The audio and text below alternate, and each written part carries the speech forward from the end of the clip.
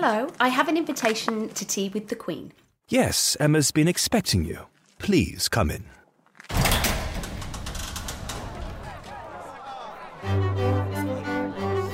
I think that we just massively underestimate, especially as women, our own capability and awesomeness. And it's changed. It's changed my life completely, yeah.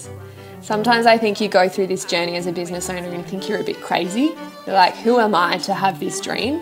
Well, I just think women are hard on themselves. I wish I had been more confident in what I was capable of. But I feel like you do what feels right for you, then that's going to be always on brand.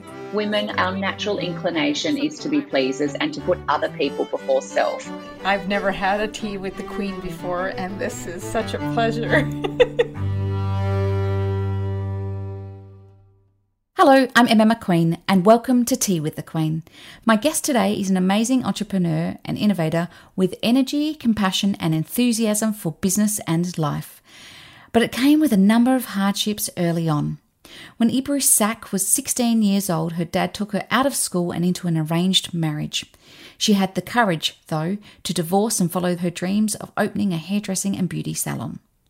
Today, Ebru is the owner of Sak's Salons in Melbourne's North, as well as inventor and innovator of her own range of cosmetic products, including Duo, a lipstick and lip liner combination, the Fast and Fabulous makeup kit, and Colour Express, a quick regrowth colour application. I'm so impressed by Ebru, her attitude and her love for others. Ebru, thank you so much for joining Tea with the Queen. It's lovely to have you here. Thank you, Emma, for having me. And I was really looking forward to having tea with the Queen. Everyone loves Tea with the Queen, let me tell you. I love your work. Thank you so much. I want to jump straight in and say, how old were you when you and your family first arrived in Australia? I was only one. Whoa. I was one when my parents migrated to this country, and from Melbourne Airport, we were taken to the Broadmeadows Army barracks there, like a big load of Turkish migrants. Wow.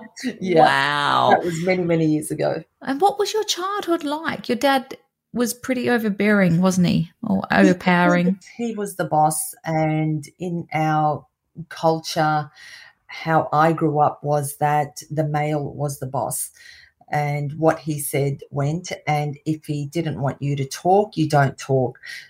So he was a big, powerful figure for me growing up, and someone to also fear as well. Yeah, things have changed now, but back then things changed when your dad won Tats Lotto. Tell us about that. Yes, my dad used to play Tats Lotto every week with the hope that he would become very wealthy. And one day it actually happened. Amazing. I've never met anyone who's actually won Lotto. Really? He won 6 numbers in Tats Lotto, and we're talking in the year 78. So he won $96,000 back then. Wow. It was when you filled out the Tats Lotto with a pen and put a cross on the numbers and you get a carbon copy of it. Yes, I remember, unfortunately. I know, it gives the age away, doesn't it? Yeah. But, you know, that was massive money back then. That was equivalent to about 3 good homes today. So if the average home today is 1.5, so you're looking, it was about 4.5 million in today's money. And all of a sudden, he was a wealthy man. And that changed things quite a bit, actually, in that he had now more funds to fuel his gambling addiction. And, yeah, you know, sometimes coming into unexpected wealth can be good, and sometimes it actually works not very nicely for the people that cannot manage money or people who have addictions. You kind of go round circle and find yourself exactly where you began because it wasn't worked for. Yeah. Did you guys go back to Turkey because of this? Yes, not long after that, we went to Turkey. My dad decided to, now that he was a wealthy man, his money was translated to bigger money in Turkey. So he would have had bigger respect over there. So sold up everything here, went back to Turkey. And there was other reasons for that because, the daughter, me, was growing up now, becoming a teenager. I was 14 at that time. And my older brother, who started to have girlfriends because he got his license, and that was a no-no. You can't have foreign girlfriends. So he made the decision on behalf of the whole family, and we all went back. And the first thing he did was send my brother off to the national service to the army. I don't think he ever recovered from that. So I was at home tinkering. I couldn't go to school because I really didn't know the language. I grew up in Australia, did my primary school, and I did some of my high school, and then was taken out.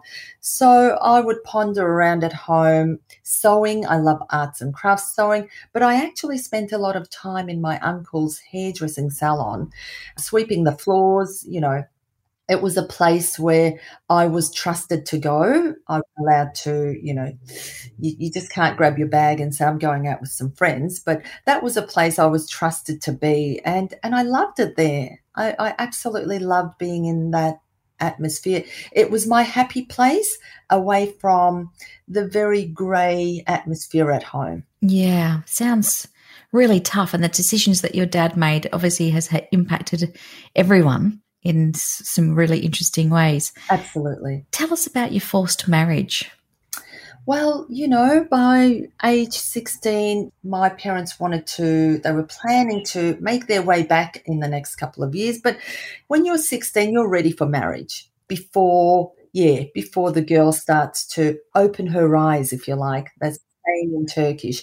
Before the eyes are open, you want to find them their home and their marriage. So you grow up belonging to somebody's daughter, then you become somebody's wife. And there were a number of people that would come to ask for a girl's hand in marriage. So, and me having an Australian passport, I was even the more sought after bride. So I was very young, so I could be molded into whoever they wanted me to be. And I also had an Australian passport ticket to freedom. So there was a lot of candidates, if you like. So one of the candidates were chosen, and I was married. Were they chosen by you? I'm assuming not. Oh, look, the shortlisted was, and then my dad said that, he's good because he has a skill set. He's older, so he's 10 years older, meaning he will be able to grab the ropes and, take over from me. So the girl, being so young, won't stray. It's just amazing. You hear about these stories all the time, and my background is World Vision. Wow. And yeah, so we used to hear lots of stories about child brides and sex trafficking and a whole stack of other stuff, and it just takes me a bit back to that. And yes, man, it's crazy that it wasn't that long ago. Yes, actually, it still goes on. In our culture, there is few and far between, but it still happens. Right. Yeah, it needs to change. So you got married and you returned to Australia with your hubby. What happened next? That's correct. I imported him. Imported him. He obviously wanted to come though, right? Oh, that was his purpose, yes. And I was never going to get into the importing and exporting business ever again. I love that. But we did come, and I think back to all of those years at times, not very often, but at times, and I think I belonged to the family, my father, my mother, where I was their interpreter because they came into this country and all they did was work. They refused to adapt, if you like, because the mentality was always to go back to their homeland. So it's like, why learn how to speak English? My mother is illiterate. She actually cannot read and write, even in Turkish. So I was the interpreter. So when I changed masters, if you like, and married, I now became his interpreter. He didn't have a word of English. So it was my duty to find a rental property. It was my duty to find him a job and do all of his interpreting, buy the car, pay the bills. Everything. Wow. So at such a young age, I had this I actually looked a lot older than what I was. And it's amazing how, physically we adapt to our state of mind. Yes. And some photos I look back and I think, oh my God, I look younger today. Yeah, right. And so what happened? How long were you married for? So I was married for approximately 4 to 5 years. And the only beautiful thing that came out of that marriage is my firstborn daughter. It was a very dark time in my life. Yeah. He became increasingly violent. He just found that Australia was his playground, and that's what he was doing. He was having a good play and not very happy, obviously, with an unhappy wife. And so the physical abuse just became a little bit unbearable. When my daughter was born, it just one day occurred to me that I'm allowing this beautiful soul to grow up and think this is normal. Yeah, okay. And she was my inspiration to, first of all, plant the seed in my head that I choose not to live like this the rest of my life, and I need to find a way to get out. Yeah, right. And you did find a way. You got free, and then it feels like your entrepreneurial spirit just went bang, it's out. You started a hair and a beauty salon. I did. That would have been tough as a single mum. It was very tough. I, at the time, went into partnership with a friend of mine, which actually didn't result in a nice ending. The relationship soured, our friendship soured. However, I learned so much from that experience. Firstly, how to run a business, and secondly, to really think before taking a step in business. It's very easy to get excited and be seduced by the glamour of the business, or in my case, the glamour of setting up a hair salon, having your own business cards. But it's a totally different field of running a business. And oftentimes it is the skilled person that sets up the business. And we just get so consumed by the having fun doing because we do it, because we love it. But there are crucial things that one needs to know about behind the scenes. And so that first business with a friend of mine in partnership, as much as it was a detriment to me at the time, I learned so much that was gold. I still bring it today into my business. More of the learnings along the way, obviously. Yeah, I mean, it's really interesting when people come to me and they're like, we're friends and we want to become business partners. I'm like, have you got your legal sorted? Like, do you know exactly which role each of you are going to play? And if you don't answer those two questions, let's just stop there and let's go and get that. But because it does, I've had to mediate on so many different business partnerships and pull them apart, and it's a nightmare. But it sounds like you did learn a lot, and you opened a second salon, and then you came up with this simple yet revolutionary idea, a unique cosmetic line called Duo. Can you tell me about that? Yes, certainly. I'm a problem solver, Emma. Yeah, beginning to get that. Even in my private life. But so I've got this salon, and I was doing a lot of on-location photo shoots as hair and makeup session stylist, doing a bit of magazine work. And precision is really key when you're doing makeup and having close-up photos taken. So it dawned onto me that it was really difficult for me to find a lip liner that is color matched with a specific color lipstick. And back then, we're talking in the late 80s, early 90s now, where lipsticks and lip liners were the thing, a lot of color. And so I'd go into department stores or wherever they'd sell makeup to buy my products, and there'd be, say, 30 to 40 or 50 shades of reds, but there'd only be 4 or 5 shades of red lip liners. And I thought there's got to be a color-matched lipstick to a lip liner. So I searched the global market. Now, back then, there was no internet, Emma. Yeah, I know. When you say search, that would have mean travel, right? Yeah, no, not travel. Phone calls and faxes. Faxes. Yes. People still do use faxes, you know. There were the yellow pages and the white pages, and phone calls overseas. You know, you dial the 0011 and Yeah. and there was nobody in the global market that had manufactured a color matched lip liner to a lipstick and put it into the one capsule, because whenever I'd go on location, I was surely to lose some lip liner caps, and that would color everything else in my basket. So I sat down and I drew this one day and I thought, imagine if I had this product, how easy my life would be.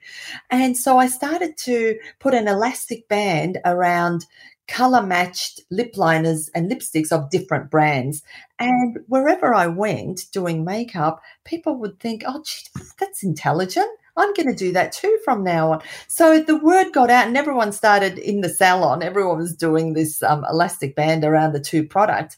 But I actually drew this product and in my mind visualized it. I said, this has got to be. Nobody's done this, but we all want it. Whoever I speak to says, oh, my God, I'd buy a product like that. Yeah. And so that's where the journey began of 3.5 years of research and development and a lot of closed doors, and that, you know, big businessmen who said, like, you can't do this, Ebru. I mean, and I thought to myself for a while, who am I? I'm just a year 10 graduate. Look at where I've come from. I was always drummed into me by my parents that, look, you're just going to end up working in a factory anyway. So who do you think you are? But I wanted to break that chain for my child at least. Yeah. And I said, I'm going to do this. I don't care how many doors close on me. I'm going to do this.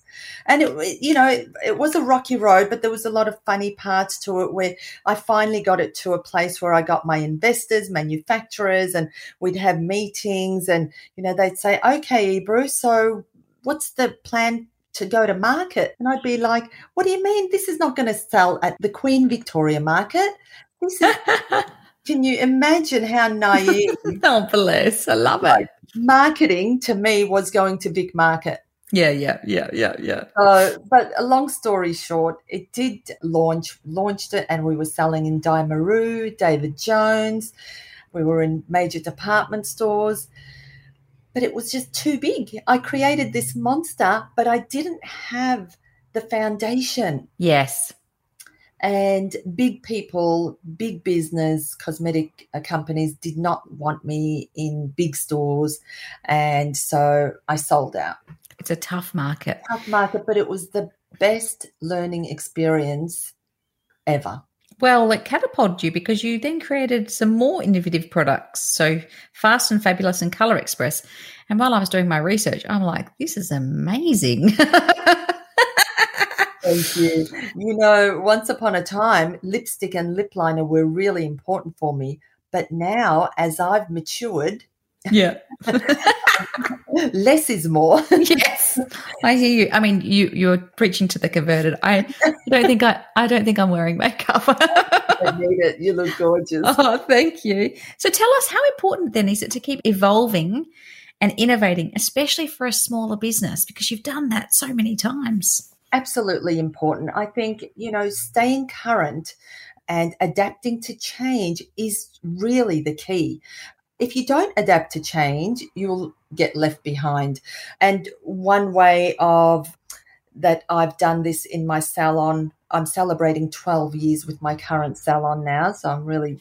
Yay, congratulations. Thank you so much. Where is your salon? I'm in Coburg in Melbourne, in the northern suburbs. It's called Sak Salons. And so this is our 12th year. But, I have a very high retention rate. We've got beautiful, loyal clients. And what I have noticed, and this is how change comes about, is that as I matured, I also needed my regrowth colour done more frequently. Yeah. We have grey hair. And so I'd have these ladies who now working mothers, they're busy, to find, 2 hours every 4 weeks to get their regrowth colour done was a luxury. Yes. So they'd stretch out the time in between colours, not a pretty look, or they'd go and get a box colour, make a mess in the bathroom and do it themselves. And I thought to myself, I've been colouring my mother's hair since I was 10 years old. What about if I do your application and fit you with a headband, a reusable headband, and you go home and I'll text you when you need to wash your hair? I know, I love it. That's called the Quickie, right? That's the Quickie. It's the Quickie, and now the Quickie is our biggest seller. It is the main service in the salon that we do mostly. Amazing. And women love it. Of course they do. Salon that does it. So I've branded it as Colour Express, and the main service is the Quickie. So now they come and tell me some fun they have at home with it. She goes, I was on the phone to you booking a Quickie, Ebru, and my husband's sitting next to me saying, not next to me, honey, please. Don't book the Quickie in next to me. Oh, that's so funny. Oh, so good for social media, really, Ebru, isn't it? So good. So the last 2 years of COVID, you've been quite successful, as I understand it. What did you do to weather the storm? Well, again, we have to adapt to change. And the first time they announced a lockdown, we were supposed to lock down for 2 weeks, I think. And as soon as I closed the shop on that day, I thought to myself, oh, my God, what about my clients who are due for a regrowth colour in the next 2 weeks? If that was me, what would I do? And I said, oh, well, all I need is the colour and someone to show me how to do this at home, and I will be fine. So I went home that afternoon, did my own regrowth colour in front of the camera, showing them exactly how to mix the colour and how to apply it, and then when to wash it off, put it up on the website, sent it out to all my clients, and it was just such a hit. So I had a permit to come into the salon to do click and collect. So I would prepare these colours in their own custom blend, and I would be in the salon every day selling these custom blend colours to my clients, and with that they'd buy product, and it was just amazing, absolutely amazing. Despite, or maybe because of what you've been through in your life, you're obviously very resilient and can bounce back. I can hear in your voice you radiate optimism and energy, and I love that because I do too. What's your secret? Oh, the secret is, first of all, we are here right now, and this moment is our greatest gift. That's the present, because we don't know what's around the corner. I am so blessed that I get to hear stories from people from all walks of life, happy and sad. And I think, how grateful are we right now to be able to breathe and have opportunities in this country? And I just want to make the most of it. Today, I want to, if I can pass on one little gift to somebody that has enriched me, and to be the woman that I would love to see my girls become. I have 3 girls. Oh, you have 3 now. And how old are your children now? I have, my youngest is 15, then 17, and my firstborn, Scylla, who's in her 30s, and they're just the blessings of my life. Oh, that's amazing. Oh, you're such a lovely role model to women, but also your daughters, and showing them that, generationally, you can restart. You don't have to put up with the history that is given to us, right? Absolutely. Yes, you can. And it all starts in the mind. Yes, absolutely. The state of mind, and then the state of heart, and you can conquer anything. I love it. How did you, on those days where it was really hard, how did you manage your mindset to keep that optimism up? Always keeping the vision alive, because that gives me energy. When I can see what I can achieve and what I have achieved, when I focus on that, it just gives me energy. And I think, you know what? Yes, you've just got to get up and do it. It's taking action. And sometimes we don't even want to take action. We're such in a dark place. But those are the days we need to muster up the courage. Not on good days. Good days, it comes naturally anyway, I mean, we're on a high. But when you're on that low, to be kind to yourself and just gently, you can do this. Take 10 steps today. Yes. Just what's the next step forward, right? I think when I wrote my book, I talked a lot about motivation and how it fades. But action just helps us. You know, you just got to take the next step and the next step. And Absolutely. what a lovely chat. Thank you so much for your time, Ebru. It was so lovely to chat with you, and it's so lovely to hear of someone who did well in COVID and created a service that kept her clients loyal and coming back. And I can't wait to see what you do next. Oh, Emma, thank you so much for having me. You are so easy to speak with. I can't believe it's over. That's it for this episode of Tea with the Queen.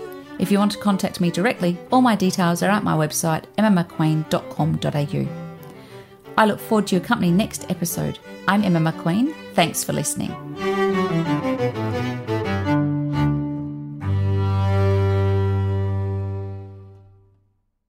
Goodbye. Thank you for coming.